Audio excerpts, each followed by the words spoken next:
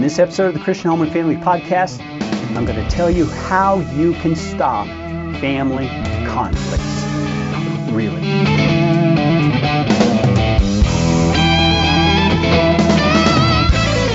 Once again, this episode of the Christian Home and Family Podcast is brought to you by my book, Recharge. Use this book to help you discover spiritual growth tools that can fuel you. Find out more at christianhomeandfamily.com/recharge.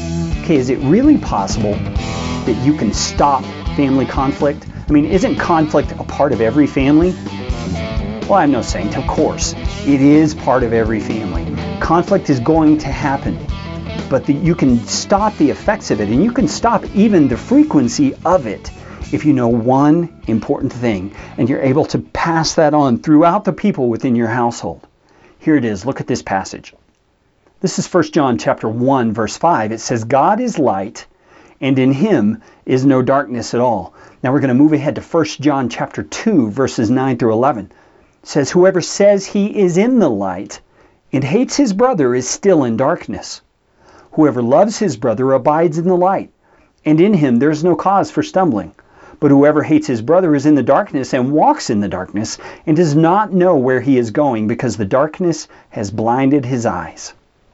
If you haven't noticed in 1 John, he uses the imagery of light a lot. And it's because it's vitally important to understand the nature of our relationship to God and God's relationship to sin. You see, family conflicts usually start because of selfishness, because of pride, because of sin in somebody's life, and perhaps in both parties' lives. You see, conflict is evidence that someone is not humble enough. Someone is not being a servant. Someone is not loving like Christ or God would have them love the other person. And so what do you do about it? Well, this passage tells us that God is light and in him is no darkness at all. And that when we are having conflict with each other, John calls it hatred, when you hate your brother, he says you, at that moment, are walking in darkness. So stop for a minute and think that through. If God is light and you are walking in darkness, what does that say? That says you've moved away from God in some way. Maybe it's just an attitude of the heart. Maybe it's practically you've not been spending time with him, seeking his help, seeking the power of his Holy Spirit in your life.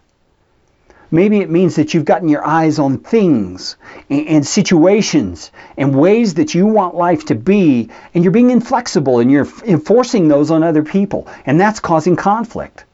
Maybe it means you've gotten your eyes off of the role you have as a member of the family to serve others for their good.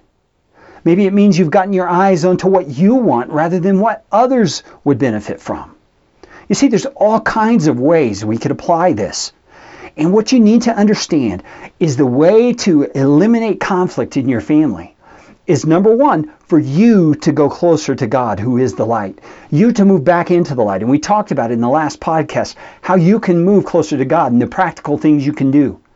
But parents, here's a piece for you. You need to help your children understand this concept too. Go back a couple of podcasts and look at that flashlight illustration and teach your kids how God is light and our world is darkness. And when we sin, we are in the dark. We are without God's power. We are not close to him. But when we all, as a family, live close to God, daily walking with him, listening to him, reading his word, drawing close to him, that struggle we have with selfishness instead of love is going to begin diminishing because God's light is going to illuminate those dark parts of our lives. So there's two applications here. Number one is for each person individually. I mean, you've got to think this through. You've got to start thinking, what in my life, what in my heart is of the darkness? What is it that's in me that's driving me toward conflict? And then secondly, you need to think broader, especially if you're a parent. What can I do in our family to start facilitating a healthy perspective on this, that all of us can learn to draw closer to the light, closer to God himself, so that those times of darkness, those times of hatred and conflict and strife become less and less and less, because love is becoming the aroma of our home. You know, that's another thing John says in the book of 1 John, is that God is not only light, God is love. So if you're closer to God, love is going to start coming out of you. Love toward those people in your home, Yeah, the ones who irritate you, the ones who do the same old things that have always bothered you, the ones who are inconsiderate, the ones who don't do their chores. Love is going to start flowing toward those people. And you're going to find ways to come alongside them to help them grow rather than getting into this conflict once again. So take this seriously. Are you in the darkness in your attitudes and in your actions and therefore away from God?